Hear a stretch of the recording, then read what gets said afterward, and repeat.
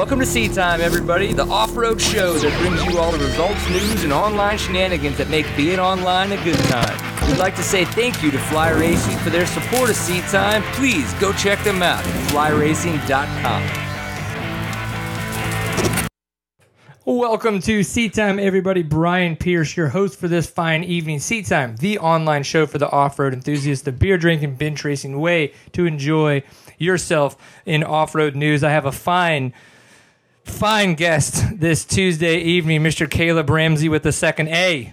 How's your evening going? It's going great. It's going great. Glad to be here. I like it. Got any fun bruises to talk that we're going to get to talk about? No, I had a sweet scar on my thumb, but it's kind of healing now, so it's not cool. It was cool there for a while. Was it riding or from Haley? From yeah, she beat me. Yes, it was from both. Just beat me. Yeah, no, just one of those deals. You come around, on the start, and you're like, oh yeah, there's a straightaway here, and you forget there was actually a corner before the straightaway. Yeah, and just straight into somebody. It was a bad deal, but better now. One day. Yeah. One day we'll all figure it out and be professionals and get paid to do this. Of course, Seat Time is brought to you by people that do pay us a little bit, and we need to talk about how awesome they are. So Fly Racing at flyracing.com. We're going to be giving away some of the kinetic gear in the near future, so pay attention for that. When we get back from the National Enduro, we're going to start putting that together because it's going to be summer soon. We're going to make sure you guys have a chance to win some vintage gear. We've had a lot of luck with the Pintful of Awesome competitions on Instagram. Most likely going to be something like that in the hashtag, so definitely pay attention. And then, of course, Kenda Tire USA. I am going to be playing around with the Millville 2s this weekend at the National Enduro. Could not get in with Schugle 2s last minute. That's just the way it goes when you wait until the last minute. So some Millville 2s will be on the KTM 350. If you want to know how it goes, definitely ask me after the show. We're going to be talking with a couple Kenda riders as well while we're out there. Make sure we find out how they did, if anybody wins, like Grant Baylor's been doing for a while there. We're going to interview him. It'll be fun.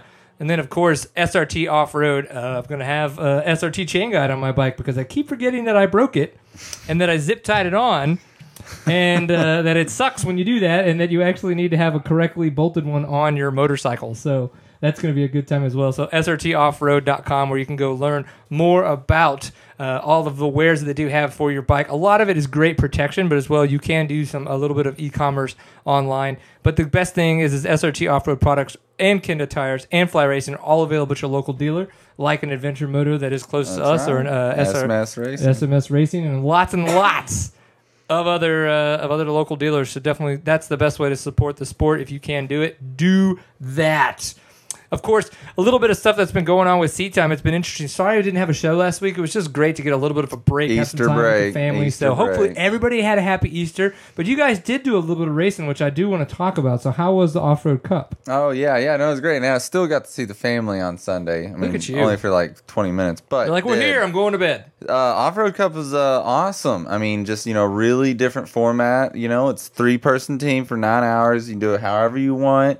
And you can ride, whatever bikes you want or whatever. And so it really opens it up, because 9 hours? 9 hours, and unlike like the Perry Mountain where you're on one bike, right. This really makes it to where more people can show up and do it because you're on your own bike. Right. You ain't got to work anything out. And there's a lot of people there. I mean, I think they ended up recording like 2,500 laps. What? And I think there's probably about 300, probably about 200 people on the track. How long was a lap? About 8.5 miles. So what is that in math world? I don't know. Do want to give a shout out to my buddy Clayton Clark. He won the Ironman. And Haley, what do you say, dude? 24 laps? I think so. That's intense. So if it's 8 miles a lap, and there was really 2,500 laps done, obviously by all the riders, that means throughout the week, that day, there would have been 20,000 miles done. Ooh, man, dang. That's a shit ton, dude. Like and if that. Now, granted, we didn't check those numbers, but hey, yeah, we're just guesstimating. And this is also Brian math. Shit can get weird.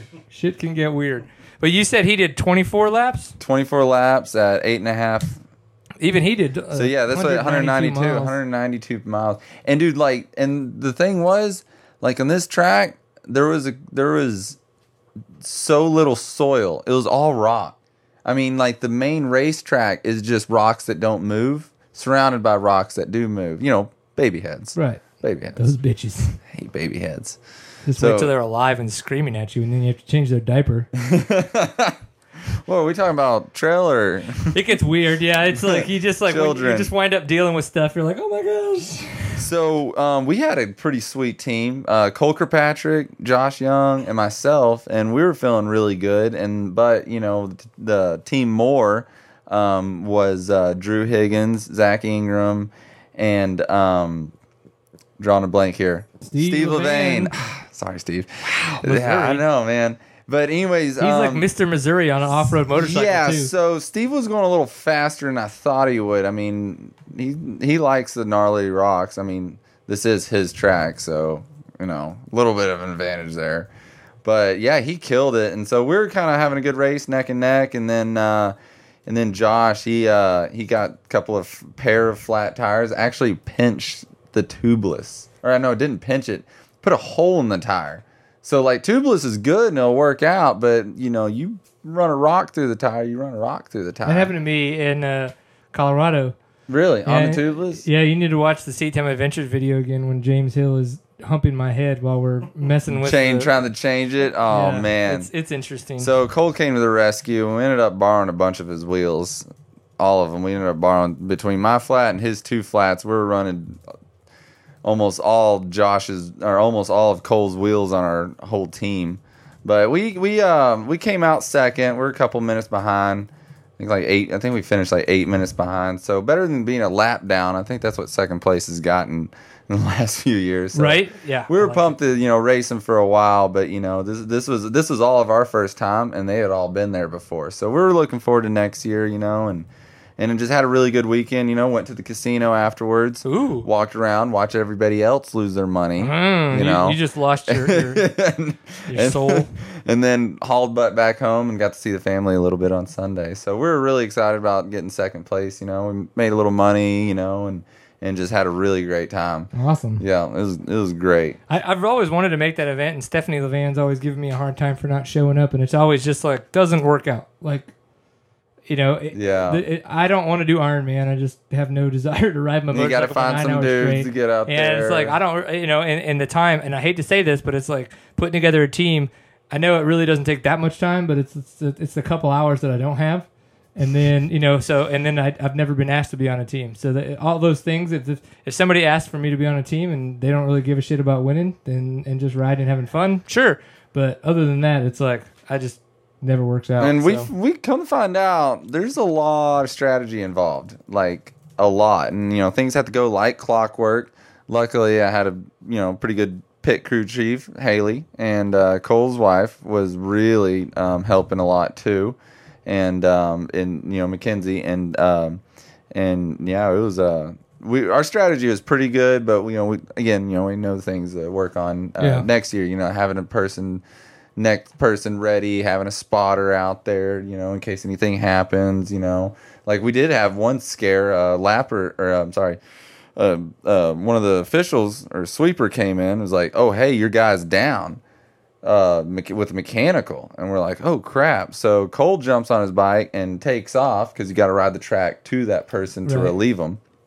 Come to find out, it's the guys next to us. So Cole went and did a freebie lap out there, and that's not some good poor guys. No. So stuff like that we got to work on. But I will say that the more folks ran a really good event. They used Moto Tally, and that ran really smooth, checking on updates on her phone and all that.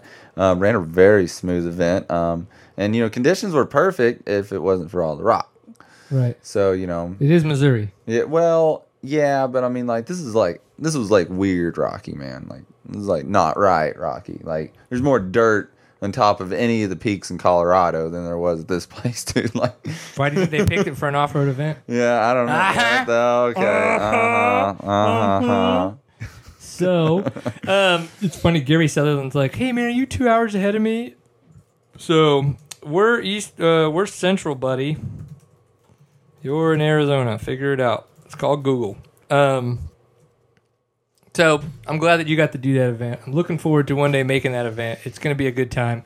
And I know you don't want me on your team because you would actually like to win, which I understand. That's totally fine. Dude, they got like a bunch of different classes. They got like over 30, and then they had a 50. Yeah, they do. Over 30. And then like a B. And so, yeah, man. I'll be in the over 40 class in 3 years. Ooh, 30, man. 37. Slow that down. Nah, man, you don't slow down. You don't slow down time. Yeah, time slows you down. Okay, make a meme out of that shit and make me famous. So hopefully you guys did have a happy Easter. One of the things that I wanted to mention is I forgot to put the shirt on. I don't know the Seat Time shirt that we put out, the Seat Time skeleton shirt that we put out in February. Everybody got in March. We're going to be putting out another one in May. So all I got to say is just pay attention. If you missed buying the skeleton shirt and you want to get another one of our limited edition kind of custom shirts that we're going to be making 4 times this year, pay attention. Sign up for the newsletter because that's the most immediate way that you're going to be alerted to when that shirt's going to be available for purchase. But look forward in May. And another thing is support Seat Time by coming to the website, and there is a little button right there where you can shop on Amazon. So if you buy anything on Amazon, just click that link, go over there. It just gives us a little bit of percentage. It unfortunately doesn't save you any money, but it literally is just like a little affiliate fee. It just kind of gives us a little portion of that and percentage-wise, and that helps with like server fees, paying for gas for people to come over here, sometimes for the beer, all that kinds of fun stuff. So it's just... Support your local internet moto beer drinking talk show. By going to our website and then shopping on Amazon by using that link. If that's not the most roundabout way to get there. So a little quickly, let's get into the Dirt Buzz before we get Mr. Ryan Sipes here onto the show. So Dirt Buzz comes to you fresh every Monday on dirtbuzz.com. So definitely go check that out if you're looking for a chance to figure out what happened in the off-road world over the weekend. I got to ask, why don't you have a picture of somebody playing Edward 40 Hands on your screen? That was from the chat room. Who was that? That was from Lucky Guy 19. That's the dude who lives in Arizona, and he brewed beer for us for the 200th episode. Or I'm sorry, he is a home brewer and had some. Oh, I figured that was just some college student. No, okay, well, no. He's got credentials. All right, cool. Yeah, I don't know if this is him. This may just be a picture from the internet, but it is one that he sent to us. So in the chat room there, yeah. So that's why Eddie 40 Hands showed up, and everybody like Papa Pierce is a beast. So do you want to explain to the viewers who at home who might not know what Edward 40 Hands is? Edward 40 Hands is a game that you play where you duct tape 2 40s to your hands, and the first person that finishes obviously wins. But you can set other kinds of rules and all. I thought it was a race against your bladder. Well, and the fact it just depends on how you want to play it, because so you can have friends. So friends can kind of come in and be your helper if you can talk them into that. I don't know why you haven't done this on one of the episodes. Because I like to be able to urinate whenever I need to urinate. And I drink beer because I enjoy it, not because I feel like I need to urinate on myself by accident. Good old malt liquor for you. Yeah, good old malt liquor. I only peed my pants because of that beer. All right. Chasing rabbits. All right, what's next? Squirrel. Going off track here. So, dirtbuzz.com. This past weekend, National Hare and Hound Round 2 in Murphy, Idaho. And Dale Spangler made a fun video. It's on dirtbuzz.com. Gary Sutherlin got the win, which is impressive. We'll have him on a little bit later. Ricky Brabeck in second, and then Skylar Howes in third. Great to see Skylar Howes up there. I know that Jacob Argubright was in first for a long time, but wound up having some issues and then wound up finishing way back in 20th, so didn't get a chance to figure out what happened, but obviously seems like probably a mechanical. GNCC this past weekend, we did have round 3 at Steel Creek in Morgantown, North Carolina. Caleb Russell got the win, even though he was second, and then third for the past 2 rounds. Josh Strain got second. He was first for the past 2 rounds, and then Chris Bach getting on the podium. Yeah, Josh Strain was excited to be on the podium those 2 times, but he was not excited to not be first for this 3rd time. Reading the GNCC write-up, it was pretty interesting to hear what he had to say. So then we had Big 6 Grand Prix Round 4 where Eric Yober got the win over Robbie Bell and then Blaine Thompson. And then the Virginia Cross-Country Hare Scramble Series over there in the northeast of Brad Bakken land is Mike Lafferty actually got the win. Patty Holloway in second and Brad Bakken in third. Pretty neat, huh? I thought it was Bacon. Bakken. I've been saying it wrong this whole time. That's okay. Jordan, live on the Endurocross webcast, was going, Hacker. Colton Hacker. Hacker. The whole time. And I'm over there, Hacker, until she would go, Hacker, and then I'd go, Hacker. And it was like, So Bet he loved that. just make it up, whatever. Just have fun with it. And I did ask Brad. I was like, "Boy, why did you let Mr. Like Lafferty beat you?" He goes, "Boy, that dude is still super fast." But I did crash and lose a glove, and I had to put it back on. He goes, which is very weird. Lost a glove mid-crash? Right. I know. I was like, buddy, we need to call Dale Spangler and be like, what Surprised up? Didn't lose his hand. Right? Like, how do you do that? Wow. But we're going to go and get Mr. Ryan Sipes lined up here on the show and chat with him. We've held him 5 minutes longer than we said we would, and he's on vacation, and we can't have that kind of what is it? Hoolsassery? Hands in the pantsery? Man, he got me, dude. I don't know what go with it. Does. Just make it happen, buddy. Let's make it happen. Yeah, but I'm excited. It'll be fun. All that recent dirt buzz and Mr. Caleb Ramsey being here, and then Ryan Sipes. You know what I mean? Dude's my hero. He is. He's a pretty badass American. You know he won a Supercross in 2011. Yeah, and he's also overall the ISDE. Hello, Mr. Ryan Sipes. How is your evening going? Oh, it's going good. How are you guys? Dude, we are fantastic. So you even mentioned late in the game to me that you were on vacation. I just have to say up front, thank you very much for spending a little bit of time with us and for your fans while you're on vacation with the fam family. Oh, absolutely. Anytime. You're like, I talk dirt bikes every day. Let's do this. It's the way we do. So you're on a new team, but not really. I mean, you kind of did the KTMs. You're doing your own team. Did a Husky, did your own team. Now you're still on a Husky, but you're with a new team, the Coastal Racing Team. So I kind of just wanted to go into this going, all right, tell us a little bit about how this all came about with Coastal Racing kind of coming in and backing people like yourself, Craig DeLong, Lane Michael, and growing into essentially a full bore team, having ATV, UTV, and then dirt bikes. It's like, whoa, you guys are going at it. So talk to us. How did this happen? Well, Coastal's been around forever. He's been racing UTVs and quads for years. And I don't know, we started chatting.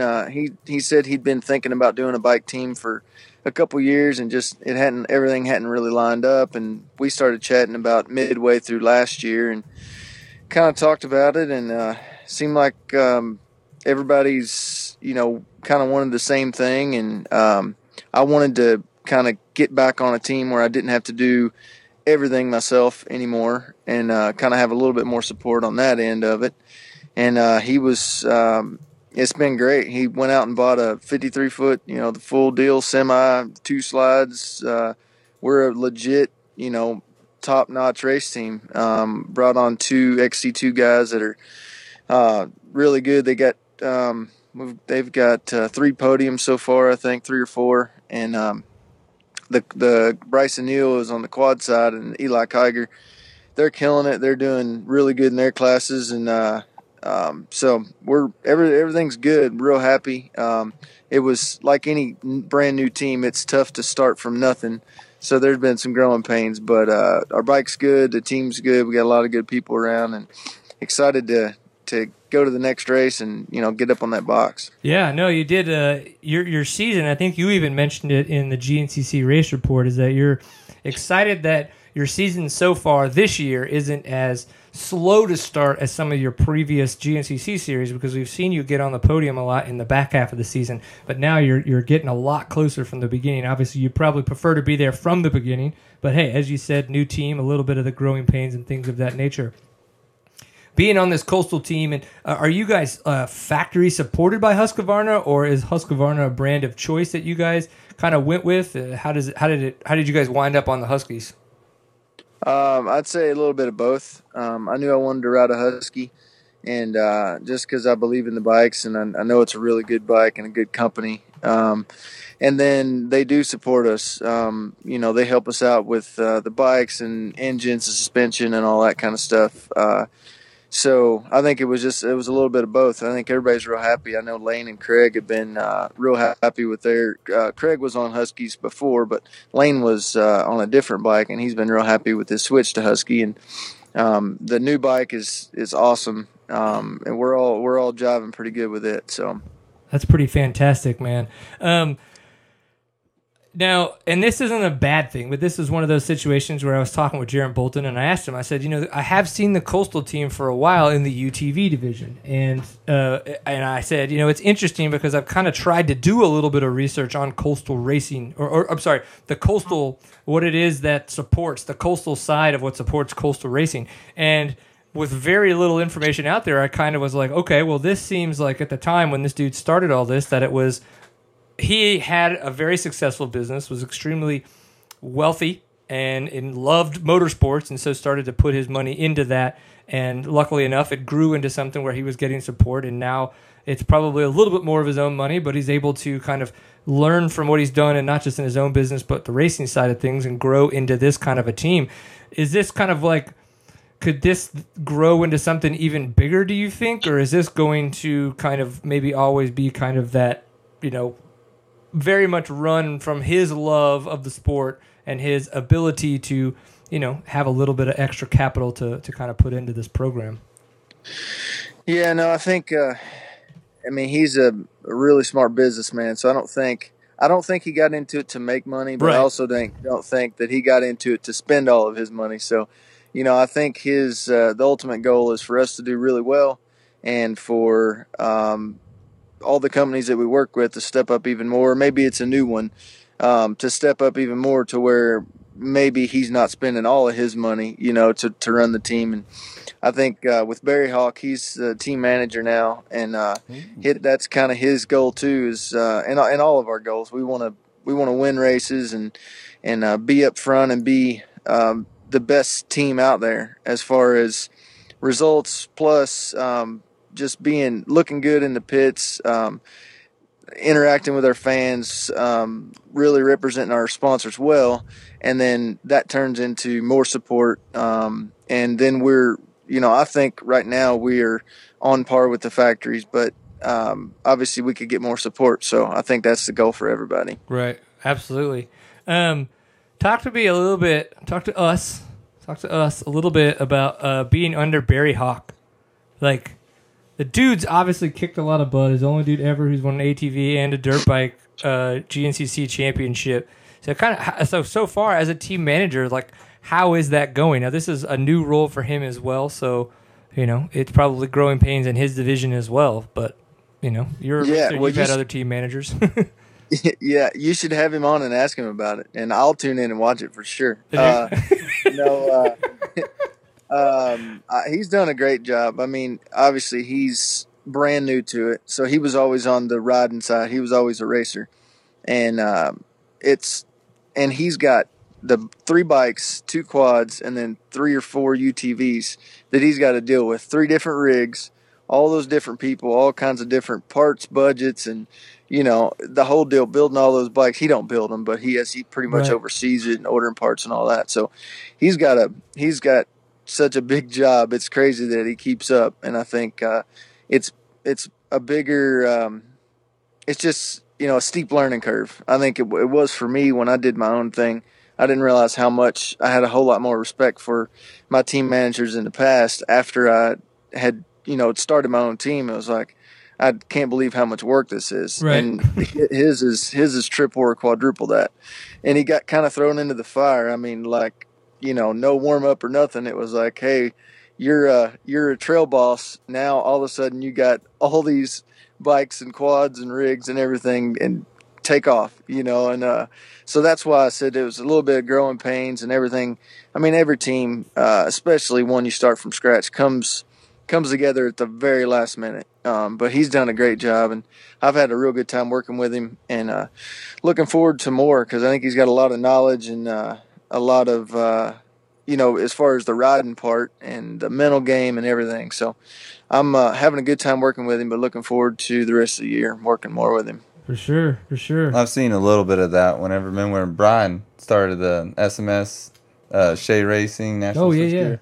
And so I was working at the shop at that time, and I've seen a little bit of the backside of it, and it is really amazing how much work goes into the backside of it that nobody sees, and a lot of those team managers don't get the credit they deserve. Yeah, that's right. Yeah, I think what people don't realize is that a team manager is not only is he, he's a face for a lot of the stuff that goes on, but you're saying the behind the scenes stuff. He's also the guy that sends all the emails. He's the guy who writes all the checks. He's the guy who's ordering all the parts. When you see him at the track, he doesn't look like he's doing crap because he's just like high and waving, but it's everything up until the races during the week. If he did his job well, he's calm on the weekend. Right. Yeah, exactly. Exactly. It's your turn, Mr. Ryan Sipes, to be nervous and flustered on the weekends. Get the butterflies out of the way. Hey, so with your Huskies that you guys are riding, did you go to the 450 this year, or are you still on the 350? I'm still on the 350. Still on the 350. Okay. Are you on air forks or spring? We're running the cone valve spring forks. Okay. So I wanted to know, now being the fact that you are a past Supercross badass and motocrossery of badassery, what is your take on? Yeah, you like that? That's a good title. Yeah. On all the kind of air fork, spring fork stuff, and maybe that you've now been, in the off-road world a little bit more, and probably I would imagine you've hopefully at least thrown your leg over some of the air forks in the off-road world. How would that possibly affect us, like air forks in the off-road world, and maybe some more light shed on why it's such a struggle for guys in kind of the large supercross, motocross world? I think I only rode the air fork 2 years, 2012 in outdoors, and then 2013 in outdoors. I rode the 450 both of those years in outdoors, and I mean, I always liked them. They're definitely different, but and I always thought when I started into off-road, I'm like, man, if they could get the air fork figured out, I think it would be really good for off-road. I don't think they've got it figured out yet, because with the air fork, you can't have a leaky fork seal. You can't blow a fork seal or you're done. And I don't think they've got that part figured out. I don't know. I mean, as far as for us, I mean, we're going through so much water, so many creeks and mud and sand, and I mean, it's nothing to do one race and have a leaky fork seal. And that's with any fork, stock forks, cone valve. I mean, and all the guys is the same thing. It's like you're pretty much getting stuff rebuilt almost every race, because if you do go through some mud or some water, it gets right up in there. Well, if you got an air fork, you're not finishing the race, or if you are, you're not going to go very fast if you've got a leaky fork seal. Unless you can ride awesome wheelies. Well, yeah, I mean, unless you're Doug DeMocos, I mean, you ain't gonna do nothing. That dude is awesome. So, but I mean, I think once they get it figured out, it could be pretty cool, because I think there's probably, the weight savings would be big, but also I think the air without a spring in there, it'd probably move a little bit better on the smaller stuff, the roots and rocks and stuff that we deal with. You don't really deal with as much in moto. Yeah. But I honestly haven't ridden an air fork off-road yet. My first year I rode stock stuff on the KTMs, and then last year and this year I've been on the cone valve, and that stuff works really good. So we haven't had any inclination to use any air stuff yet. Well, I look forward to getting a chance to give your bike the old seat time test one day. Throw my leg. All right. Seat time rides Ryan Sipes. Yes, I think Ryan Sipes bike ride seat time. That's probably the way it's gonna go over. Unfortunately, so here's a dumb question. Now, how you're what, in your mid 30s, early 30s?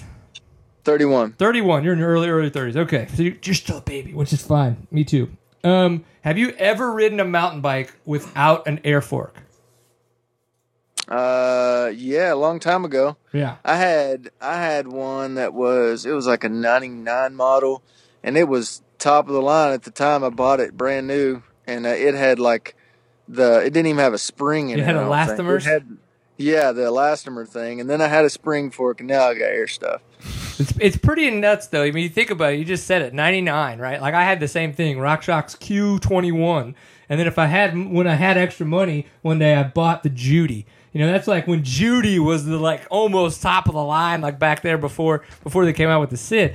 But if you think about it, like that's 20 years of growth that they've gone through in this market. Why in the time that we've been messing around with air forks and even air shocks, that it's something that we can't, think about like car industry people, all the other big industries, they hire out. They just say, hey, we need you to help make our shit work better.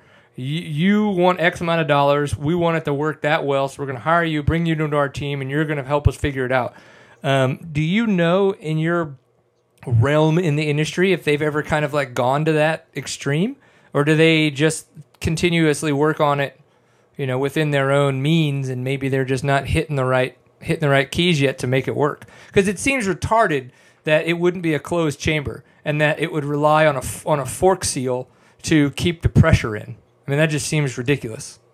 Well, see, I'm pretty sure the KTM or the WP air fork is a closed chamber. Okay. And it doesn't rely on your main fork seal. It's the inner, it's your inner chamber that is your spring, basically. Mm-hmm. But I've still heard that some people are blowing them out. So somehow... It just seems like we need a total revamp of the way that you think a motorcycle fork should work. You should go right side up forks with some of the, what do you call those? Yeah, you know what I'm talking about. Them guys. The things, the scrunchies. Boots? The boots, yeah. I'm going on a blank. I don't know where there. you were going. It It's was like a xylophone or whatever. That's a wide girth. You're playing around with that. Right, Woody. Yeah. There's a right side up. You need to design a right side up air fork, and then that'll keep out of all the mud and dirt, and it'll look awesome on any 2017 motorcycle. Super retro, guys. Super retro. I like it. We could roll with this. Yeah, I know, $1 million idea there. You can diving straight into. All right, make it. You're an engineering type. Before we totally let you get back to your family, because we do appreciate your time, is ISTE chatter just a little bit. Now, we've had some big stuff in the off-road in the ISTE land since, the World Trophy team used to be 6 riders, will now be down to 4, which is 1 less than it ever was. It used to be 5 until I think 53. So we'll be going down to 4 for the 2016 ISTE, and the junior trophy team is going from 4 to 3. Excuse me. Now that you've been a couple times, I'm sure that you kind of have some discussion back and forth. It's probably just due to financials, honestly. It's so expensive nowadays to get across the country or across the world and to do all those kinds of racing. But what are your thoughts on kind of some of the changes and what this means moving forward for the ISTE? Yeah, I think that's exactly what it was. It come down to it was too expensive for countries to send teams, and so basically they were either going to get nobody show up, or they're going to have to bring it down, take it down to 4. I don't know what it means for us. I know we're going to have a really good team as far as last year it was Caleb and I and Taylor were. Each guy kind of had his ups and downs, but we were in the top 10, and me and Caleb were top 2, until Caleb got hurt. So there's 3 of us that are going to be really, really close to the front, I think. And with Taylor doing the World Enduro now, he's probably going to go smoke us all. He's going to have all that experience now. But and then the 4th guy, I don't know who they're going to get, but there's a lot of good guys out there. So I think. But it's probably going to be the same for all the countries. They're all going to go, well, yeah, we can. We've got 4 guys that can be, right at the front. We've got a really good team. I'm excited about it. I'm really looking forward to going back, and who knows what it's going to be. I still think that we get a throwaway each day. But I'm not 100% sure on that, but I'm just excited. I think that they said it's in Spain, northern Spain, and talked to a guy that's been up there, and he said the food's great and the terrain's cool. It's might be a little dry, but I don't know. I'm just looking forward to it. I like the ISD. I love the format and going over there to a different country and hanging out for 2 weeks, and the whole process of walking all the tests freaking 5 times a piece, and hanging out with all your buddies and getting crazy in rental cars. I like the whole thing. I've heard some rental car stories. Yeah. Lots of them from there. I've heard some really good after party stories when Brian Story's wife isn't around. Sean's gonna be pissed. Ooh, she doesn't listen to the show. So are you get to run a big fat number 1 on your front number plate, right? Oh, I don't know. I doubt it. I'd probably run number 57 or something. We didn't even finish the race last year, so. Yeah, that's a good point. Yeah, he's going to run. Yeah, you're going to wind up getting stuck with whatever Whatever the Yeah, team the team finished number, at that not the point, personal number. Yeah. Boo. But Well, I'll whatever. put a little number 1 on Yeah. somewhere on the bike. though. You I have to. I mean, it's kind of a big deal. Yeah, you you know? need to get like a little one with like a target around it, like so it's like a. It's like, come and get me, but don't. Yeah, But don't. yeah, because I'm gonna win, motherfuckers. Well, dude, we really appreciate you taking some time away from your evening to chat with us. Is there anything else that you would like to tell us that maybe we didn't ask? No, I'd just like to say thanks to all my sponsors. Coastal, obviously, Rockstar, Husky, MSR, Leat, Dragon, Dunlop, FMF, all the people that have stepped up to a lot of my sponsors that I had the last 2 years doing my own thing. They followed me to this new team, and so that's been good. And a lot of new people that I haven't worked with until this year, but they've all been great. Everybody for all the crew, my mechanic Jeff, Barry, Scott, everybody with the team is everybody's still. I think everybody's got the same idea, same focus. Everybody wants to win races and do our best and look good and be professional, and just thankful to be a part of that because I've been on the other end of it. Yes. So I'm thankful to be a part of that. Right on, dude. Well, dude, yeah, travel safe. We'll see you 16th, 17th for GNCC, and then will you be at the ISDE FMF or Full Gas Sprint Enduro the following weekend? Is that in West Virginia? Yes, the 23rd, 24th. Maybe. I'm not sure. Oh. Hopefully, though. Hopefully. Ryan Sipes. Awesome, dude. Seriously, good job being a badass, and we will definitely chat soon. Thanks, guys. Absolutely. How did it go? Oh, yeah, pretty good. Were you like, oh my gosh, Mr. Ryan Sipes? Well, no, I was sitting right here. You know what I said. Oh, that's I true. didn't say I that. was like wondering. I was like looking. I was like, what's that? Oh, that's just an erection. We'll just go with that. It's fine. What's that musical device that you play like this and it's got the Accordion? Accordion. Okay, that's what word I was looking for.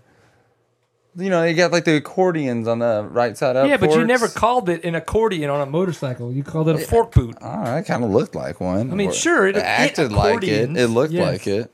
But you would call it a... Scrunchy is the best thing I can come up with. Scrunchy. Yeah, we can go. I mean, yeah, it kind of works. Yeah, it kind of works. Yeah. So what do we got next? Well, we're about to call in James Curry from Tube Saddle so we could talk about this awesome, cool, fun product. I do run tubeless right now, and do you run tubes? Tubeless in the front, bib in the rear. Okay, so see, this will be interesting because we get a chance to kind of talk about his product and how it kind of brings a little bit of the bib to a little bit of the tubeless idea, but then still having a tube. So it'll be interesting. I'm looking forward to learning more about it and get more information out to everybody else. While we get James called in, though, it's interesting is that X Games Endurocross has been canceled from the schedule. I mean, and from as much as I can gather from my PR, from my press release contacts, or my media contacts at ESPN, and then talking to Eric Bernard with Endurocross, they have canceled it as of right now. They're like, as of right now, it is not on our schedule. And it's just weird. It's like, why can't you just say it's not here? I know X Games is kind of always like evolving and stuff, but it's so prestigious to win a gold medal at X Games, and it is. I'm not taking that away from anybody, but it kind of sucks when it's like you win a gold medal in an event, they pull it? And then it's like, oh, that event doesn't exist anymore. It's like, it's kind of lame, Supermoto was pretty cool. Think about the Olympics. That happens to the Olympics almost every year or every 4 years. There's true. There's some weird sport that gets pulled and they add snowboarding. Which I like snowboarding, don't get me wrong, but still like water polo? I know it's hard, but come on. I know, man. Grape smugglers. It's awesome. They'd have a woman's polo. I'd be all over that. Wow. Ladies all wet up in the pool and stuff. Yeah, man. So it just kind of bums me out, and it sucks to see, some events, not go. But you know what? Brett Q is going to be in Best Whip this year. Best Whip, which is awesome because he was like a runners up or something. Yeah, freaking finally, homeboy's only been throwing it upside down for 4 years, and they finally let it. I don't know. X Games is so cool, and it gets under my skin at the same time. Yep. I agree. I agree. Well, Mr. James, are you there? I am here. Woohoo! hear me fine? Yeah. Oh, we hear you fantastic. Actually, this is fantastic. So you have the best audio ever. Do you actually have like a headphone or a microphone going? I got a wired headphone set in my computer. See, everybody who's a guest on the show, take note from the awesome dude on the computer right now that it works better when you have a microphone and a headphone set thingy of greatness. So thank you for being technologically savvy. I don't do grammar. And thank you for coming on Seat Time. So a couple years ago, and you can obviously clear up the actual details, but you came up with Tube Saddle. And correct. So let me just give you what I think it is, and then you tell me where I might be wrong. So I like the idea of this because it looks like the ability to put it between your rim and your tube, and so that way you can run a little bit less tire pressure and diminish, if not completely remove, your chances at getting a pinch flat. That's a very good synopsis of what the focus of it is. Nice. Somebody hire me. I'm looking for a pay raise. Yeah. All right. Well, okay. Talk to us about how long it's been going on, where the idea came from, and then a little bit about the product. Okay. I'll get to the story of Tube Saddle.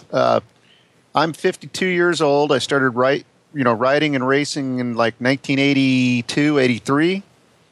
Okay. And I advanced to the expert class and doing enduro work within 4 years. And I started playing with it, and I found out I really loved running an enduro at like 910 PSI with particular tires at the time. I think they were Dunlop 756s. But man, you start playing with that, you're risking, bam, you hit something and you got the instant pinch flat. Yep. And buddy of mine was, explaining it to me, a couple times, trail riding, you get one, you got to fix the thing on the side of the trail. Back in the day when you had good tire patching vulcanizing kits, which the EPA has completely eliminated. Jerks. Oh, God, those things were great.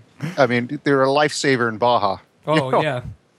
But you'd find that you'd have a pinch down in the rim area, and I go, that's weird. How come it's not up in the knobby? And he goes, well, that's called a pinch flat. And what's happening is the bead of the tires, you're deflecting it, and you're knocking it in towards the center of the rim, and it rolls over the inner tube and takes out the inner tube up in at the rim area. Yep.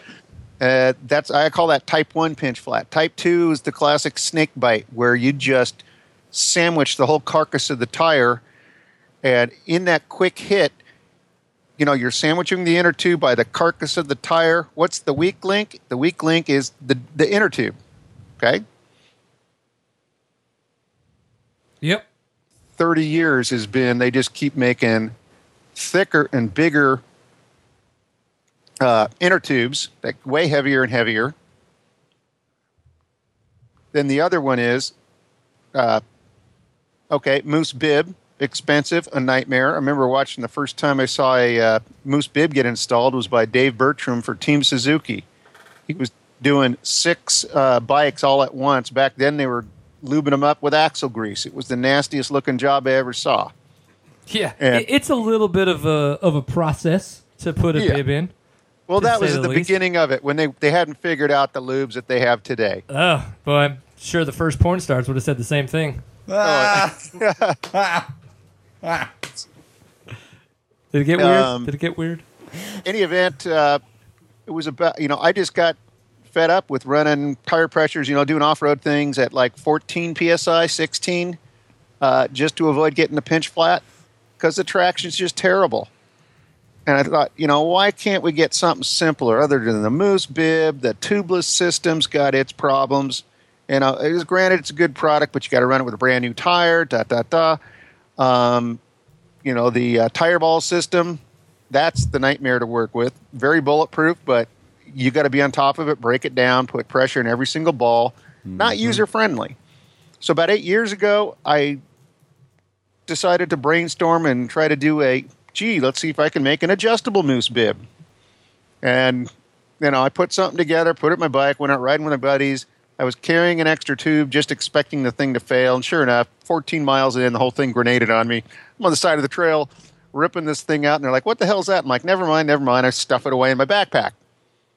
About 2 weeks later, in the garage, decided to look at my disaster, and I noticed that the foam up in the rim area was in really good shape. Everything else was just destroyed.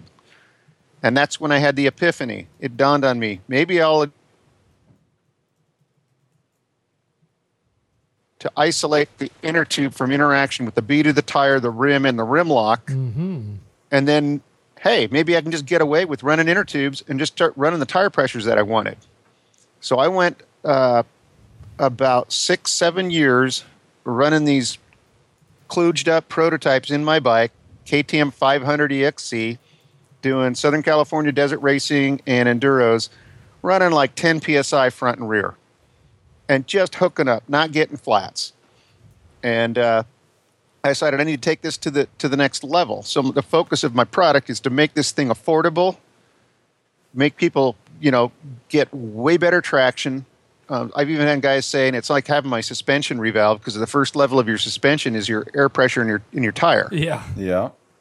And that's what I've come across. I mean, I have some guys, the product's been used all over the place. From some guys have been running them in enduro cross, enduros, GNCC, hair scrambles. I'm now into the motocross. I've been working heavily on that. But Score Baja, even speedway riders are starting to use it because it's so incredibly light. They don't run rim locks, and they can't afford the tire to roll over and get a pinch flat at, speeds they're going with an alcohol bike with no brakes. Yep.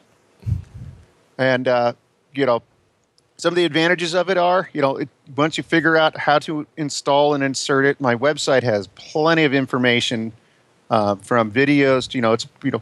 My background's mechanical engineering from my college days, and the way I built my website is to be informative. Yep. Let you know. And so those who want to know, it's tubesaddle.com.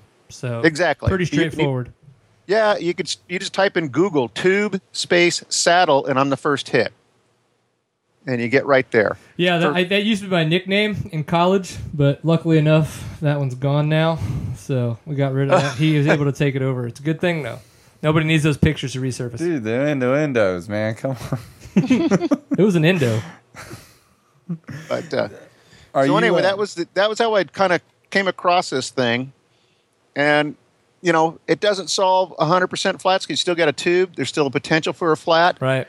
But the mere fact that, you can actually get a better setup with tube saddle with a good heavy-duty inner tube, properly lubed, inside the tire. You can get a better setup than you can with a Moose bib. Yeah, because this way you can control from day one of installing the tube saddle with a tube, you can control the air pressure, where with a bib, right when you install it, it's stiff. It is what it is. Yeah, it's like whatever it came at is, if it's 20 psi, that's what it is until it starts to kind of wear down a little bit. So you mentioned lube. You are using a lube of some kind. Yeah. The evolution of it, when I really started getting into this the last year and a half, I'd start going on the low ends. I've gone out and I debuted my product at King of Motos. Got Kevin Murphy to run it. The night before, he was about ready to put a brand new Moose bib, and I just said to him, Kevin, I think you'd be better off with my product. And he had an open mind and said, really, why? I go, well, you're putting that brand new Moose bib in with a brand new tire, hasn't been broken in. Right from the start of King of Motos, that's going to feel like about 14, 15 PSI. You're going to be breaking the thing in during the race. You put my thing in, we'll dial you up. And so he got on board. So we're doing a last-minute scramble, installing it. He had an ultra heavy-duty tube, which is fine. Double rim locking the rear. And we set him up at, I believe it was like 6 PSI rear tire pressure. And he ended up, taking first place in the amateur class, 12th overall. Couldn't believe the traction. Yeah, that's what I'm talking about. That's proof in the pudding right there. Yeah, that was my kind of debut of saying, there is something else out there that's different. And what dawned on me is, why are we double rim locking bikes? That is ridiculous. And as I started cutting up the carcasses of tires to make display units, I stumbled across one thing, that the thickness of the beads of the tires by all the manufacturers vary by over 46%. Some are, a Dunlop's thin, a Maxxis IT is thick. That's right. And rim lock designs have not changed. The industry's had their head up their butt for 40, 50 years on this. They don't change the design. And what they do is they bottom out in the rim. Okay, so it doesn't matter how much more you tighten that nut. All you're doing is pulling on the on the stud, causing it to eventually break out if it's into a vulcanized rim lock design. And then once you lose that, it pulls your Schrader valve out. So I started working. I want to be able to do a single rim lock and run low tire pressure. So I've developed my own rim lock. It's low profile. It tucks in. It's got teeth that bite. It never touches the rim. So all the torque that you put on that nut goes directly into grabbing the bead of the tire up against the rim. And, I've done like a 300 miles, 6 PSI front and rear with a KTM 500. Granted, 60 miles of it's pavement back and forth, but then get on the off-road, and the tire doesn't move on the rim. So I had to knock that one out. And the other thing I found, when you're running lower tire pressure, you at the higher speeds, like Score Baja, they're generating so much heat in the sidewall of the tire that the heat cannot dissipate from that tire for a long period of time. That translates to the inner tube, and you get heat-related inner tube failures, which is why they have a difficulty running Moose bibs on rears in Baja. Yeah, they disintegrate so quickly out there. They just disintegrate. You can run them, but you can only go like maybe 200-300 miles, and you better swap a whole rim out. And then, is it worth it really to have a bunch of different Mooses? And is it worth the tire change that quick all the time or not? Right. I have a guy that ran. A guy named John Sylvester did the Score San Felipe 250, running my product, and he told me I was running 13.5 psi rear tire pressure. That's unheard of in the Score type racing. Right. That's 16, 19 psi range, somewhere up there. And so I working to develop a better lubrication system between the inner tube and the tire, and I'm hoping to get that on the market soon. So between that, I spent the 2015, pretty much working, trying to get this thing introduced into the off-road world, which is where I come from. I realized I gotta hit the motocross market. Different breed of guys doing some things differently. So in December, I started going out to REM in Glen Helen, where Jody Weissel and all the MXA guys are. Within 2 weeks of them, demoing the product in one of the bikes, guy took both his whole shots, started just smoking the crap. I set him up at 10 psi, and he couldn't believe it. And within 2 weeks, MXA top 20 products, must-have products of the year. I get ranked 6th. Mm-hmm. I just got a 5-star rating from them in which is their highest rating. But apparently they say they never give it out. Very rarely. That came out in April. So I'm trying to work all ends of the market. The advantage is you can run it with any tire. It doesn't matter if it's a used tire, which is one of the problems with the tubeless system. Yep. Even if you do get a flat or you can still get punctures. You can still get a pinch flat if you just cream it. You hit something so hard. I mean, you've seen where people dent their rims, break spokes. I mean, there is a point where you're going to explode almost anything you hit. So for the really hardcore, top-of-the-line racing class, they got to stick with the miserable Moose bib. Yep. But for everybody in between, they got this alternative option, which is, 1/2 to 1/3 the cost of the other options on the market. It can last pretty darn long. I got a guy that runs it in Lake Havasu, rides all over the place, does work for MX43.com. He put 3,000 miles on a set of my tube saddles running a rear Pirelli MT43 Trials tire. I was kind of like, you get the golden star for the most miles ever put on a set of tube saddles. So, for guys that like to run Trials tires, this is the way to go, because Trials tires aren't meant to be running the higher speeds that we do in off-road, and they do roll off the rim and catch the inner tube. So where can you grab this guy? TubeSaddle.com and your local dealer, or is it only available at the TubeSaddle.com currently? It's available at TubeSaddle.com. Actually, I kind of prefer all you guys out there, if you're going to buy it there, because it helps me out a lot better as I'm trying to ramp this thing up. But I'm developing dealer direct pricing, trying to get some local shops scattered throughout the United States. and I believe it's going to be available. I just shipped a bunch off today to Rocky Mountain ATV. Oh, very nice. They contacted me about 3 or 4 weeks ago, wanting to distribute my product because they saw the write-up in Motocross Action. And it was a little ahead of my business plan because, it's tough to start and grow, and you can't grow your business faster than your cash flow comes in, and you got to meet demand. Yep. So it's a whole new world. But anyway, that's kind of what I'm up to. That's fantastic. What's your average install time? Does it add anything really to your installation time? Good question. It probably adds about 4 or 5 minutes at the most until you really dial it down. My website's got installation videos. I'm going to need to update some things, but put it this way: here's what you do. You take your inner tube. Let's say if it's an already used tube and it's not out of the box. All right, lube your tire with baby powder. Mm-hmm. Put the inner tube in there. Then stuff the tube saddle over the Schrader valve hole and stick it all into the carcass of the tire. So now you pretty much got what appears to be kind of like a moose bib, so to speak, right? Yep. Okay. Then the difference between a moose bib is you got to put your hand in there, get by the valve stem, and push the valve stem through the hole in the rim. Start the nut, okay, so it won't pull out.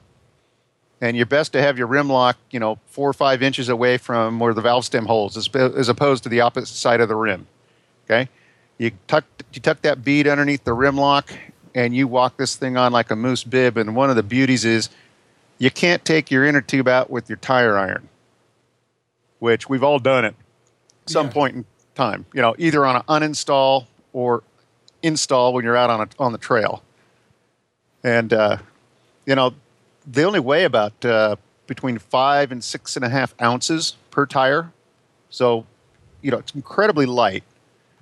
And over time, within the first 30, 40 miles you're riding, it starts to conform itself to the inside of the rim. So it really just takes all the interaction between the inner tube, the bead of the tire, and the rim lock out of the equation. Right on.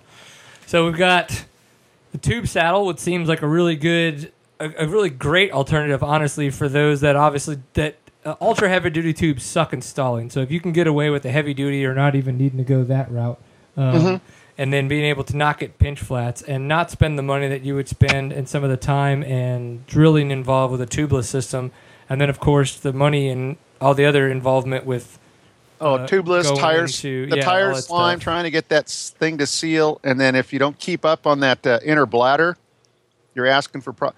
To me, though, the main weak link of the tubeless system is if you're like down in Baja or whatever, you better be every morning making sure that thing's pressurized to about 110 psi. Oh, I know. I was down there with one. and when they go and you can't get it to seal, you're like you're scrounging a buddy. Do you have a tube?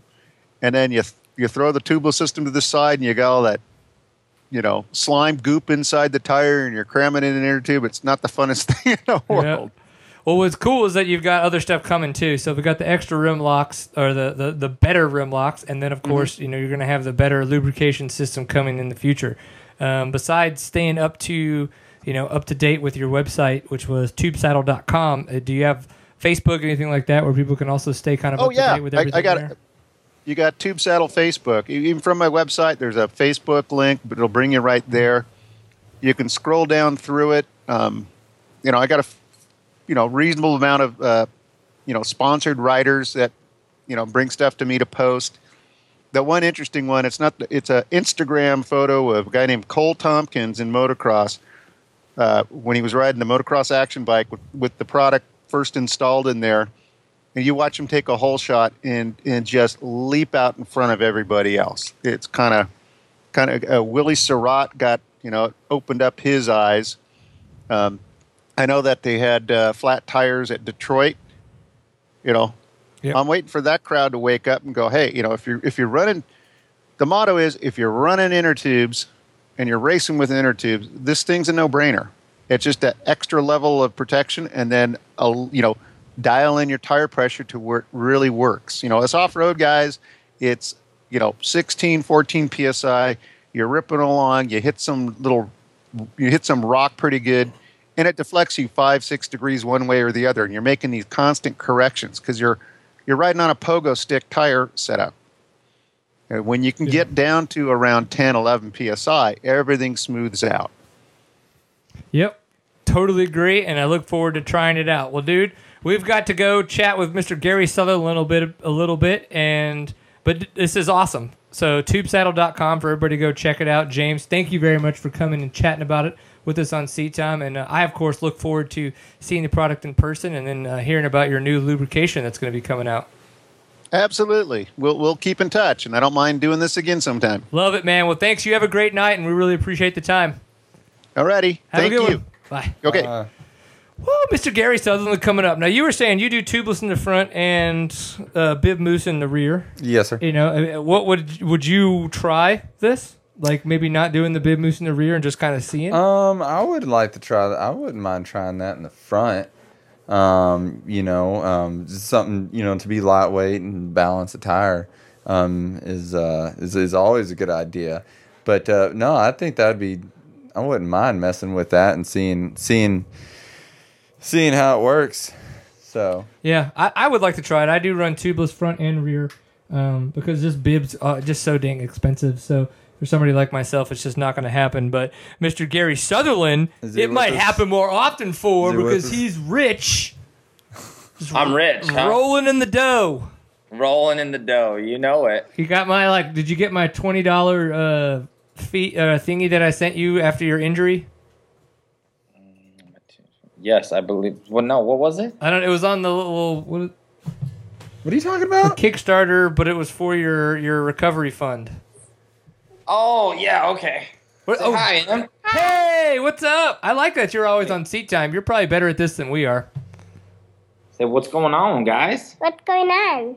Oh, just hanging out, drinking some beer. Hopefully, you're not doing the same thing. We're talking about dirt bikes. You drink beer? No. No, beer's icky, huh? Yeah. It's interesting, Bye, Liam. Go watch your movie, okay? Bye-bye. Bye. Have fun. Go watch your movie. Go. Hey. Go watch your movie. What? We're negotiating for candy right now. Yes, you can get one candy. Go. I like it. Yes, grab it. I See, love it. there comes that point where you're just like, I have to give in. I'm like, oh, all right, whatever. Yeah, or it turns into a 10-minute conversation that you're like, why am I having this conversation for 10 more minutes? You gotta pick and choose your battles. I mean, I agree. One piece of candy, I'll pay for it later. Yep. So she's like, what's going on? 4 years old, getting her first cavity. It's like, Dad. It's because of Seat Time, dude. Yeah, I blame us. Well, Better we're candy Go ahead. What's that? No, you tell No, me. I said better candy than normal Seat Time attire of beer. This is true. There's probably enough sugar on my teeth to kill people. We'll see. But dude, I just have to say, holy shit. So we want to know a little bit more about your accident because, again, on the West Coast, we only get so much news here in the middle. Everything either goes to the East Coast and West stuff, Coast. but it's all that kinds of stuff. But so talk to us a little bit about your injury and then obviously your recovery, and then we'll talk a little bit about all the badassery of you coming back like a rock star. That's a good word, badassery. I don't know. Is that even a word? It is now. He coined it earlier in the show. I've been using that for a long time. I just make stuff up. We just roll with it. I like it. It was I made the move out to Arizona and was actually out on December 23rd training with Destry and 4 or 5 other guys, and we had a good day. It rained. Everything was good. My parents were coming into town for Christmas, and I rode. We were all at the end of the day, and I was like, all right, guys, we're going to ride up this wash. I rode up this wash a little ways, looked back, and nobody was behind me, so I thought, sat there, and next thing you know, I'm like, all right, it's been a few minutes. Something must have been happening, so I turned around. And I don't remember anything after that. I just turned around, and next thing you know, I was waking up with my face down in the sand. And what had happened was I turned around. Destry was coming at me, and I was coming back at him. Well, one of the guys in the group actually went flying by Destry, not realizing that I wasn't that I was coming back. Right. And Destry watched the whole thing. I was doing about 10 miles an hour, and the guy hit me he was doing probably about 40. He just hit me head on, and we went flying in the air, knocked us both out cold, and I rode my bike back to the house, and I was like, should go to the hospital. Went to the hospital, and found out that I lacerated my spleen. They took me to to a different hospital. Spent 3 days in the hospital. Sent me home. I got to spend Christmas in the hospital. That was fun. Yay! Wow. And then came home. And the next morning, I woke up and something just wasn't right. Like I started getting sick, and my stomach started getting bigger, and I ended up rupturing my spleen. Like I woke up and it ruptured. And I rushed back. We got back into the hospital, and they're like, "Oh crap! Like you're bleeding out." So they rushed me into ICU, and they ended up. It's kind of a catch-22. They ended up embolizing my spleen. So what they did was they went in and put 3 coils in my spleen, and then put a plug in it, and basically stopped the bleeding instead of just taking it out. Which they said, if we do this procedure, your spleen's going to be just as strong, and everything's going to be good. Well, after 2 months of just basically hell trying to recover and trying to get on a bicycle and keep a little bit of my base, and the biggest problem was my hemoglobin, my blood count went down. It dropped down to like, you're supposed to be at 14, it dropped all the way down to like 8.4. So I had to build all my red blood cells back. But no, what? Yes, go ahead. Sorry. Negotiating. Yeah, negotiating. She knows she's got me trapped now. She's like, you can't do anything about it.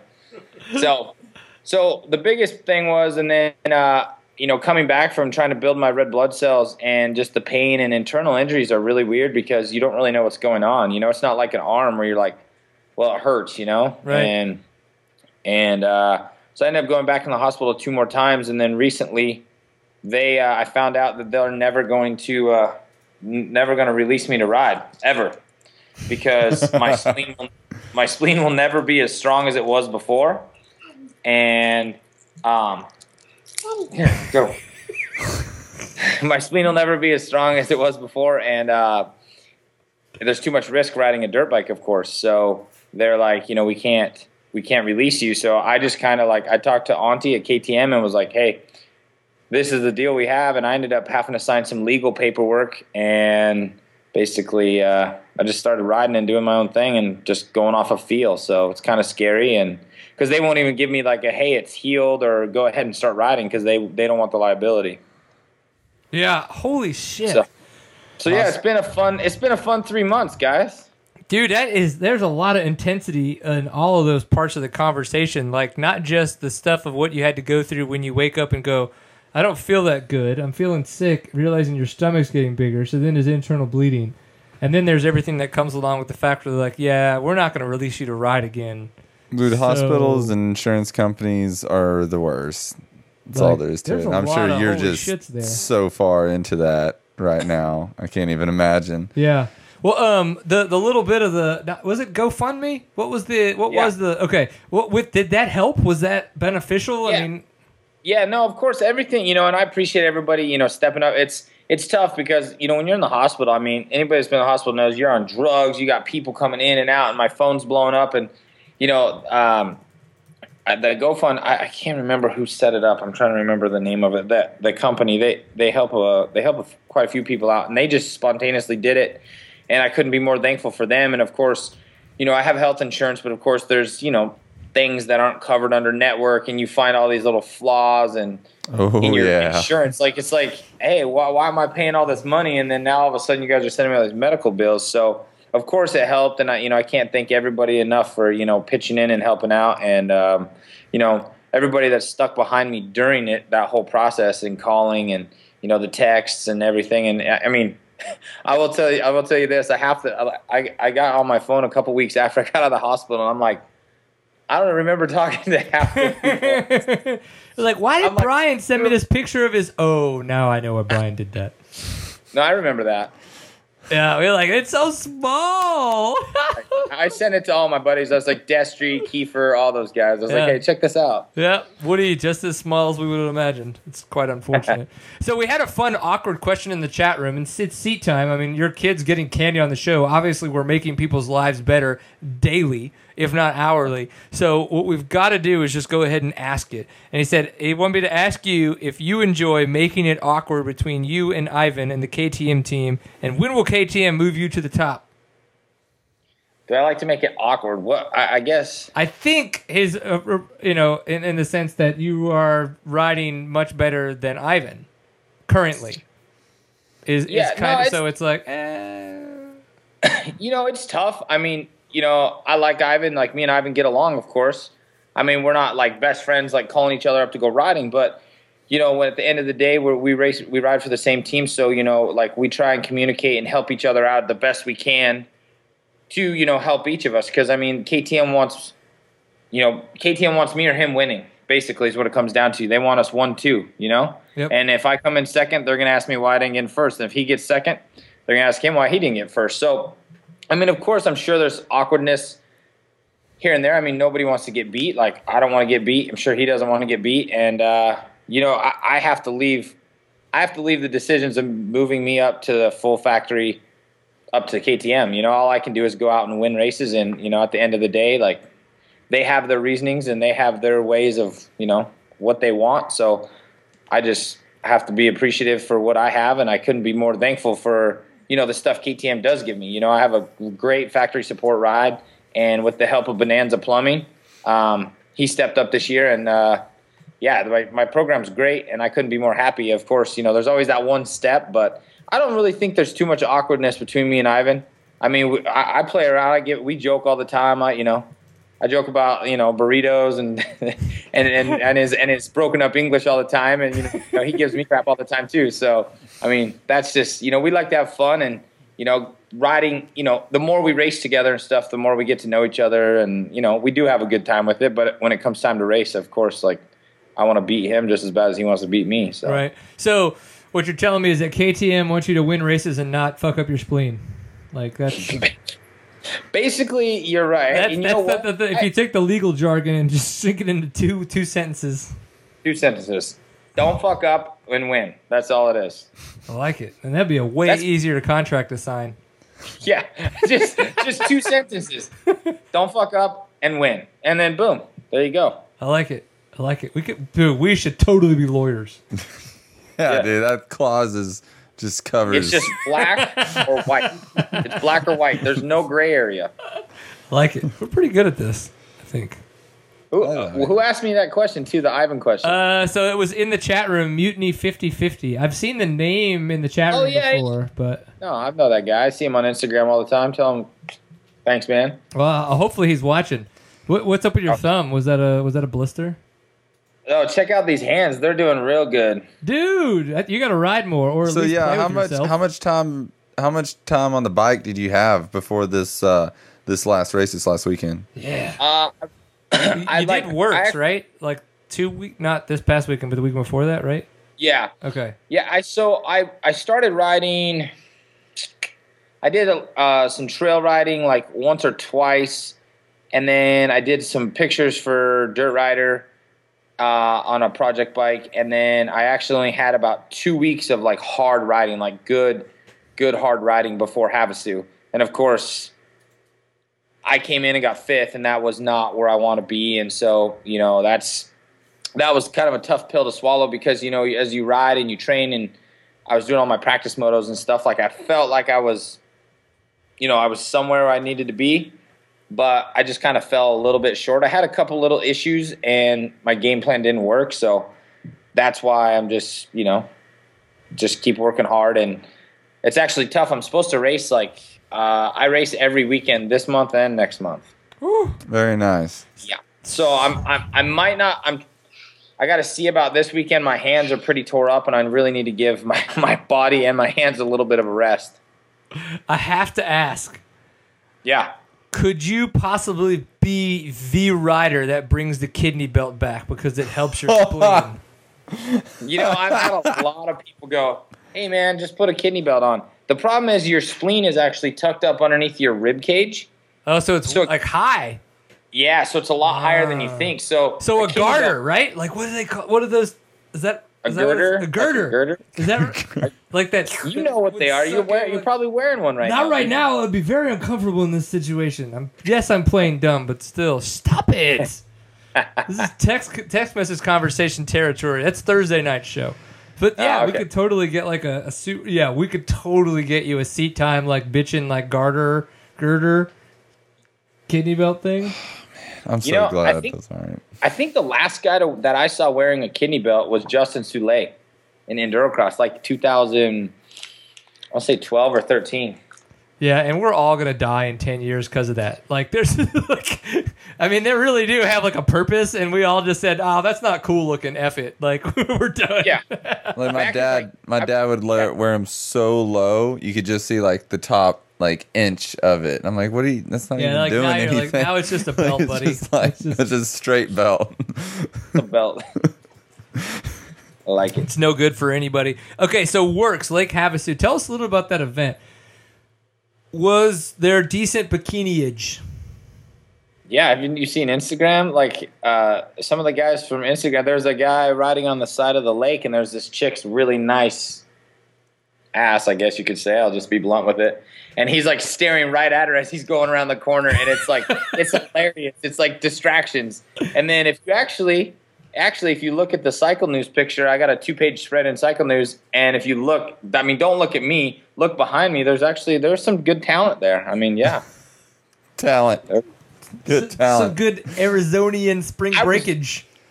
I was at that point though. I was dying, so I was just trying to hold on to the bike. I wasn't busy looking around. I was just like, please throw the white flag. Even if they'd have been like just naked out there, like wee, you'd have just still been like, nope, I'm gonna fall over if I get off the bike, so it doesn't really matter. I might have stopped then. You never know. So you're at this point, and I've been where you're at now. You're just struggling hard to get your cardio back, right? Yeah, that's kind of where I'm at right now. Is it's like it's hard because if I'm racing like every weekend like I am right now, it's hard to really build a lot. You know what I mean? Like, oh yeah, because after like right now, like today I worked out and I've been doing some recovery stuff, but it's still like I'm flat. Like I'm really like my riding, like I'm going to ride tomorrow, but it's super flat because my body isn't recovered from the weekend. Plus I had Havasu last weekend. And then as that starts just trickling, when you're racing 2-3 hours a weekend and depleting your body, it takes a few days to get that back. So for me to like build on my cardio right now, I'd really like to take like, let my hands heal up, my body heal up. I'd love to take a weekend off, to be honest with you, and get kind of regrouped and back where I think I should be, so I could hopefully come out swinging in Sand Hollow and win that works race would be nice. All right. Well, what do you have coming up this weekend that you've kind of like? Yeah, tell us a little bit about what your schedule kind of looks like, so we can kind of know what to pay attention to and see, where your tongue's hanging out from. Well, this weekend there's a West Coast Hare Scramble in Redding, California. Oh, that's a cool territory, isn't it? Like Shasta's beautiful. The area is really good, and I heard they've got lots of rain, so it could be a really, really good event. The last time I was there, it was really dusty, and of course, it's never fun to ride in the trees in the dust, but right. Yeah. And then Works Sand Hollow the following weekend. Another West Coast Hare Scramble in Lucerne. Big 6 race, and then Works, Hare and Hound, West Coast Hare Scramble, then a Works race. Yeah. Were you looking at a calendar just then, or did you have that? Okay. I got a calendar with them, all of it spread out, so I can keep track of everything I got going on. Very nice, very nice. That's the way to do it. I have a female planner. Yeah, it's sitting over there. She keeps up with all that. Yeah, she's already like, it is 9 o'clock, motherfucker. You have bedtime. I need one of those female planners, but I haven't been able to find anyone that's worth it, I guess. We could be honest. That's true. They're far and few between. No, so I just just me and M taking on the world. That's what we do. As you should. I'm being dad and mom. It works. I would love to see you in mom mode. Oh, I became quite the cook, man. You'd be impressed. I would. I think nice, you're right. Very nice. Yeah, it's funny. I did so when Tam had Liam. Like I had like 2 weeks off or whatever. So I was cooking and doing all that kinds of stuff. By the end of that time, and I'm from Louisiana, so like I like cooking. Like I've got like a jambalaya. Like I like doing jambalaya and red beans and rice and stuff. But I hadn't done that in a long time. And so, like, by the end of those 2 weeks, like, I had totally, like, I spent, like, 2 days making, like, proper red beans and rice. Like, I think I was, like, making, like, from ground up cheesecakes. Like, all this kinds of crazy-ass shit. And then I went back to work, and, like, by now, like, I don't know how to I can't remember how to do any of that shit anymore. Forgot all of it. I mean, granted, that was still 3.5 years ago when Liam was born. But I know what you mean. Like sometimes cooking can be fun. There's been a lot of beer drinking that time. That's why you lost all that memory, right? Yes. Okay, we'll blame it on that. Okay, I'm in. And also, I think in that time period, too, was Big Sky. And I'm not going to lie. Oh. Big Sky 2013 with Big Sue. That was a very, very, very bad time for that city. Yeah? That city was Running a little too hard. It got interesting. So, talk to us about the Hare and Hound. Murphy, Idaho, round 2. You got the win. But kind of tell us a little bit about the territory up there. From what I understand, like that's like a little bit of everything up there, right? Like a little bit of desert, a little bit of rockiness, some mountains, some elevation, all that fun stuff. Yeah, Idaho's really good. I mean, I'd really love the place if it was wet. The start this year was really sketchy. What are you? You're drinking water. Well, both my beers are empty. Can you grab me another beer? I got you, brother. Yeah. So, no, you said it'd be really better if it was wet. And I just looked at him and said, that's what she said. Well, you could have said that out loud because I was figuring that. You were in the flow, man. I'm not always as rude as it seems. No, I can get back in the flow. It's all good. Okay. Okay, now we're wet again. Get back in the flow. It's always better wet, man. It is. I know. Kiefer told me that all the time. Yeah, it's kind of a bummer. He's not here to like bust in on the conversation and bring something really inappropriate into it, you know? Like, why don't you have pants on, Kiefer? This is such an awkward situation. Yeah, that would be Kiefer. We know that. Yeah. But no, Idaho was good. You know, that area, they're very strict with BLM. So as far as the course and everything, you have to stay on the course. You know, you can vary a little bit because it's all a lot of cow trails, and then they have some washes that have some really cool like rock sections, and then sand washes that are just like fast. I mean, it really has a variety of everything. And I guess you could say the biggest variety was, I got off to I didn't realize I had such a good start. I got like a 6th place start, and I started passing people, and I got into clear air and just started pinning it really hard because I was like, I thought I was in like 5th or 6th, and I couldn't see dust. So I'm like, I got to catch up. And I pulled into our alternate, and I asked how far, and they're like, the next guy's 2 minutes. And I'm like, all right, well, what place am I in? They're like, 2nd. And I'm like, what? I thought I was in like 5th or 6th. And I was like, okay. So I just put my head down, and we came into the pit, the actual pit. And I think Jake was like, Algebright was like about a minute 20 in front of me or something like that. So I could see him at the end of the pit when I came in. So I was like, all right, like I just need to keep my head down and keep pushing. And but the thing is we all kind of just, me, him, and Ricky, all kind of just like, we all had clean air, and we just all kind of rode the same speed. Yep. I mean, nobody was really we gain on each other and then lose it. And then the Dirt Inc. Club threw in total out of the left field. Didn't even see it coming. I could see the pits, and we start coming up to this creek, and we crossed the creek once before, and it was fairly deep. And I came up to the first water crossing, crossed it, and I'm like, oh wow, it was pretty deep. You know, it was like mid dirt bike. You know. Yeah. Second one was like I hit it, and I was like, oh my gosh, like the bike went like way under, like the pipe went under. It was like blah blah blah. I was like, oh shit, like just started covering me, and I'm like, oh my gosh. So the bike starts cutting out a little, so I got it like wide open, just holding the clutch in, just trying to keep it running. And we come into the next one, and I'm not kidding, I hit it, and literally water's like coming over the bars. I got the bike just wide open, turn the corner, and I'm freaking out. I'm like, the bike's barely running. I'm just like, are you kidding? Oh no, you can't always take. Man, that was like middle of pretty sweet story. And it's like right in the middle of. Oh, you see the bra pan's still up. Ah.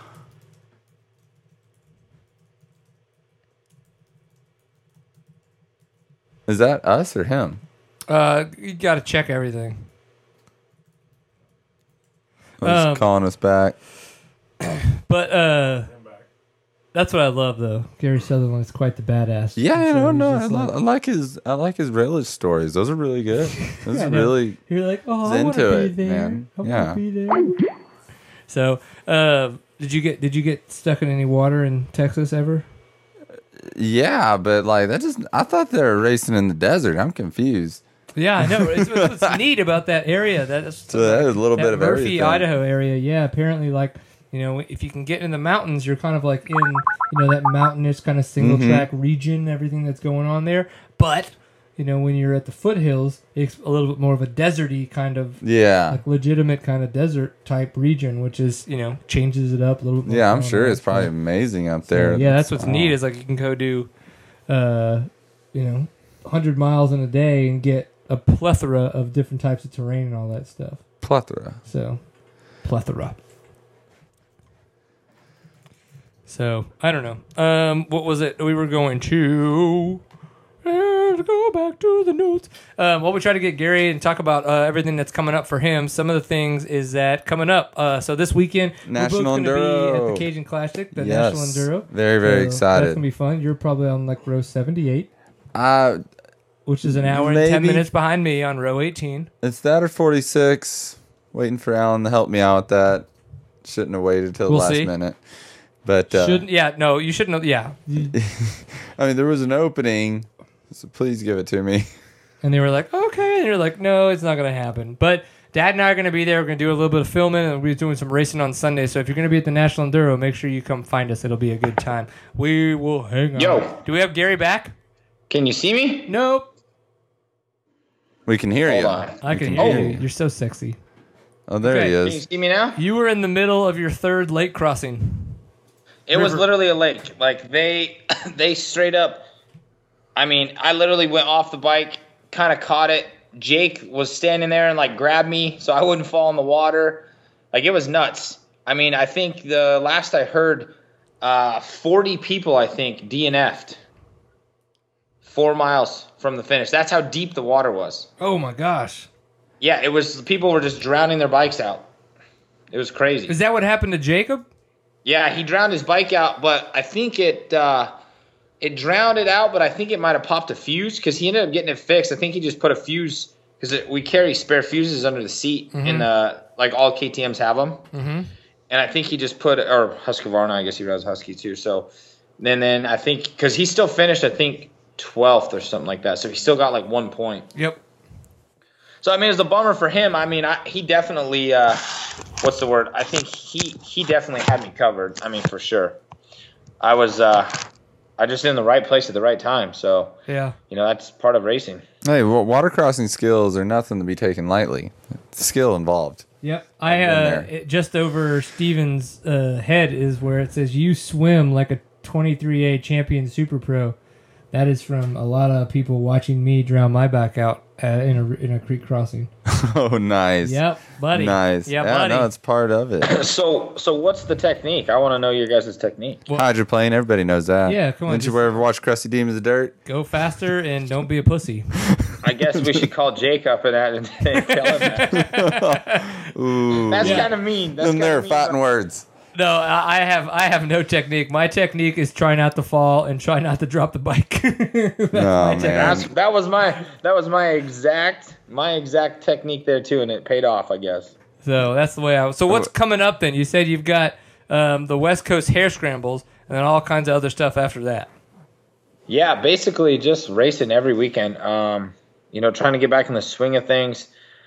Putting a lot of emphasis on the Hare and Hound series because that's really the series that I can still win the championship in. Yeah, man, you're already back in third with that win of 30 Yeah. points.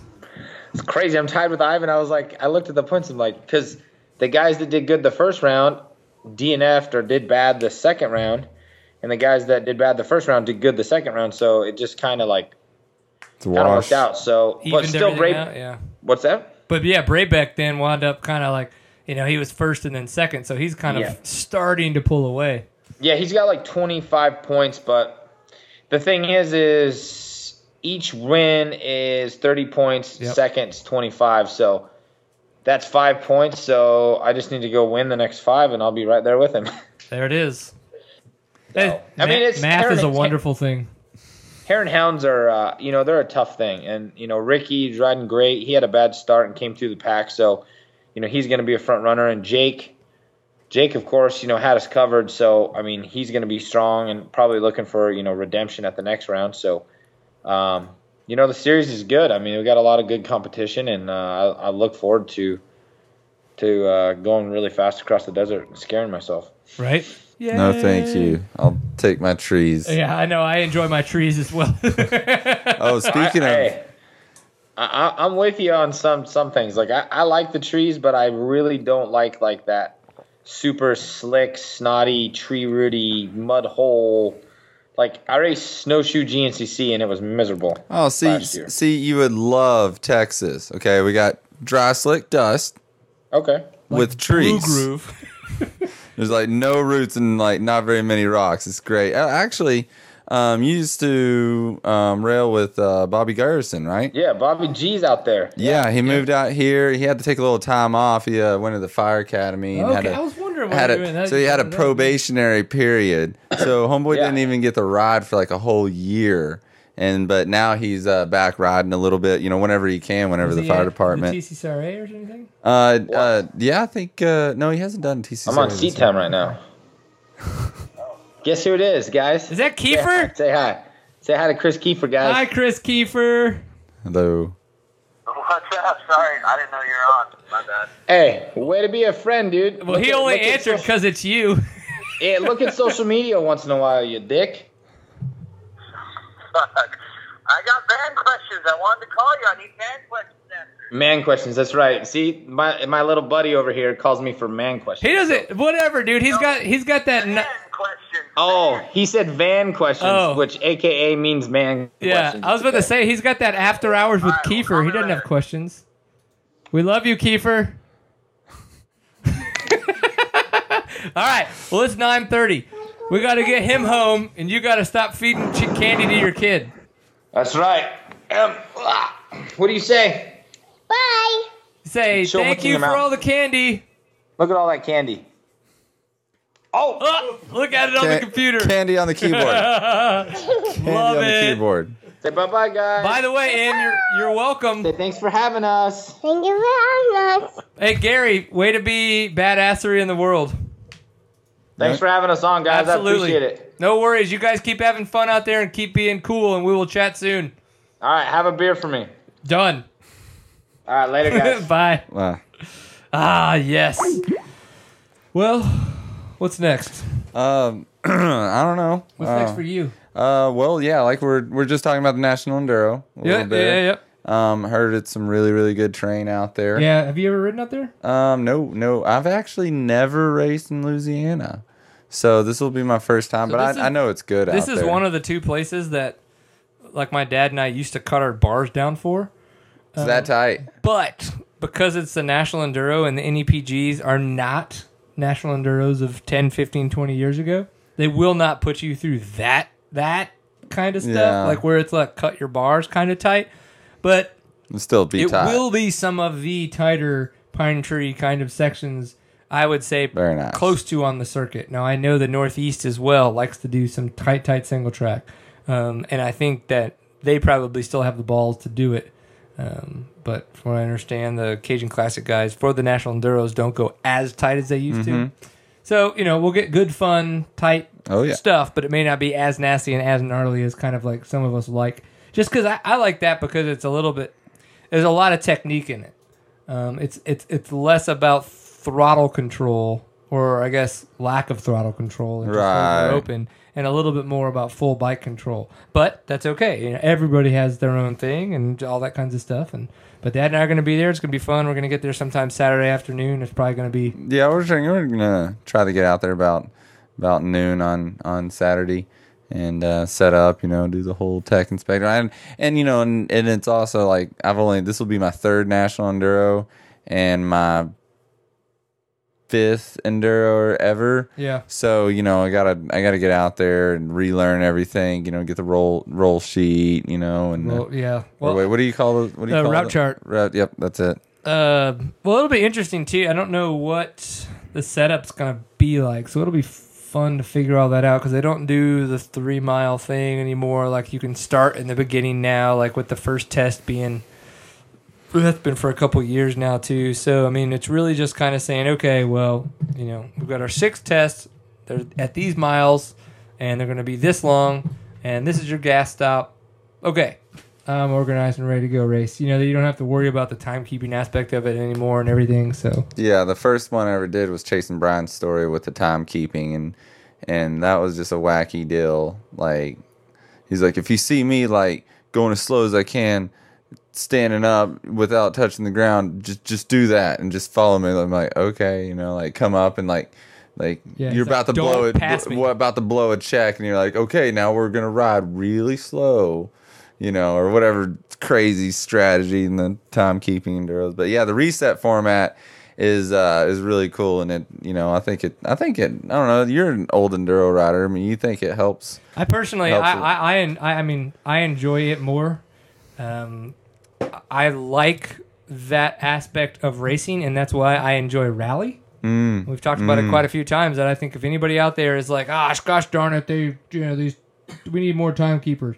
Go race rally. You will have Right. so much more Plenty. mental shit to think about than just timekeeping that you will be mind fucked. Like it is so, because navigating off of a route book, you know, instead of just having to. I try to get Haley to do that with my Google directions, you know, but you navigate and she drives. yeah, I'm like, That sounds super safe. what do they say? Like 15-degree right, 100 yards or whatever. Like, I don't, you know, like, No, you got to make up your own lingo. Come Yeah. on, you guys are dating. You guys can figure this out. It's just a whole nother level of relationship language. back roading it to the local off-road races. That could get weird. Yeah, no, man, it's fun. Gravel, Okay, yeah. that's what the Jeep's made for. Oh, is you didn't say gravel road. backdooring it. Okay. Oh, dude, too far. Too far. Okay, so what's next on the? Well, what's cool is the World Enduro Championship is going to start this weekend too. Oh, So yeah. we'll get to see that's Taylor right. Robert. Where's it going off I at? think it's Spain, is what they were saying. Spain. Yeah, I didn't Oh, get a chance man, to look very, it up. very cool. But if I can make a guess, I'm going to guess Spain. I think that's where it's at. Mm-hmm. For some strange reason. Oh, and you on race results, you missed out on last weekend was TCCRA out in Avenger, Yep. out in East Texas. Wonderful property, rolling hills, pine trees. Really, really cool event. I totally sucked it up. So Fourth, right? Yeah, Cameron. Fourth totally sounds Oh shitty. man, fast dudes in front of me. Cameron Ishmael with the win. Drew Higgins was all over him, going really fast. I got to ride with him in the first part of the race. He doesn't look. He's like one of those dudes that doesn't look like he's going fast until you realize that he's pulling away from it. Just very good, smooth, right? It's very good technique corner and everything. speed. Ah, Like okay. he's starting to just wick it up and like out in the open. You know, he's starting to, but his corner speed is just tremendous. And then Dylan Green got the whole shot, and this is a total 4-stroke track, and those dudes were just killing it. It's just super choppy, you know, a lot really fast, you know, hanging out in fourth gear a lot. Drew Higgins on a 4-stroke? No. I'm sorry, Dylan Green. Okay, Dylan Green. okay. No. Drew was making his 250 work on a 4-stroke track for sure. Wow. So, and then I just kind of wasn't making mine work. Just Are you my hands. still on your couldn't- like weird like 250? No, I'm on a regular 250 SX. We're not doing the W conversion anymore. The WSX. 250 SXW. I Yeah. think that's what I called it. So no, we're on a regular SX now. Now it just sits so good in the ruts and really track straight when going gets rough. But I do miss with the PDS system wheeling and just soaking up logs at high speed, and then also just the dry slick drifting you can do with a PDS that you really can't with the linkage system. So I do miss that. It's a give. Might go back to the PDS system someday, but for right now, making the linkage work and Interesting. Yeah, It's always weird to hear you talk about that bike, but Yeah, hey, it man, was. it's like a fun way to make what you like. But yeah, work. put your new forks in the head, and just totally rebuilding it. But no, we're just making the regular SX work right now, and it's working great. It really is. But so Very cool. I Yeah. like it. Well, where can people learn more about the Caleb Ramsey on the internets? you can follow me at the22 on Instagram and just Caleb Ramsey on Facebook. I'm not cool Ramsey enough. double A. Not cool enough for like the Twitter and all that stuff. That's a lot to keep up with. Yeah, I was thinking about getting a Twitter, and I was just like, I don't know, man. Just do it. Just put random thoughts out there. just- It's fun. like Instagram and Facebook are so good for the dirt bike world. Like everybody at my work just like complains about it. I'm like, man, Facebook's lame. It's like, well, who are you friends with? If you're not friends with a bunch of pro dirt bike riders, it probably is lame. Yeah, you need good pictures. Probably friend pro dirt bike riders, and then you just nothing but good stuff on your like feed Caleb all day. Ramsey. It's nothing but good stuff. I'll never get tired of it as long as I'm keeping racers on there. A lot of vintage and brappage. That's right. That's all there is. Absolutely right. But yeah, you need to delete all your high school friends and just add dirt bike riders. I like it. And in all of that, you can add seat time because we are on Facebook. That's right. Yeah, I get some good stuff coming over It's very there. easy to find us. Facebook.com/seat time. It is like super simple. On Twitter, it's at @seattime_co. On Instagram, we made it even easier. @seattime. Look at that. On YouTube, it's SeatTimeCO is the username, but you can just search for Seat Time and find us. Do look for the tips for the trails video that we've been putting out. We're going to be shooting another one this coming weekend at the National Enduro, so we'll have that out probably about a couple weeks after the fact. So those have been fun. Those have been interesting. And definitely give us your thoughts and opinions. Like if you kind of want to see us, hit on something that is something you have questions on or just something you'd like to see a little bit better explanation of, let us know. We can do tips for the trails for you. Be fun. Oh, yeah. Sounds good. Sounds good. Like that. Of course, this has been Seat Time, episode 202. Mr. Caleb Ramsey, thank you very much for coming. I'm Brian Pierce. You can find me on the internets pretty much anywhere at Woody B. Pierced on Twitters and Instagrams. And we'll be back next week. We'll be chatting about more dirt bike stuff, and I'm pretty sure I'm going to have some very interesting stories about me finally riding my dirt bike again. Yay. It's been too long. It's been too long. It will be weird. Definitely tune in. Thank you very much, and we will see you next week. Bye, Felicia. Peace.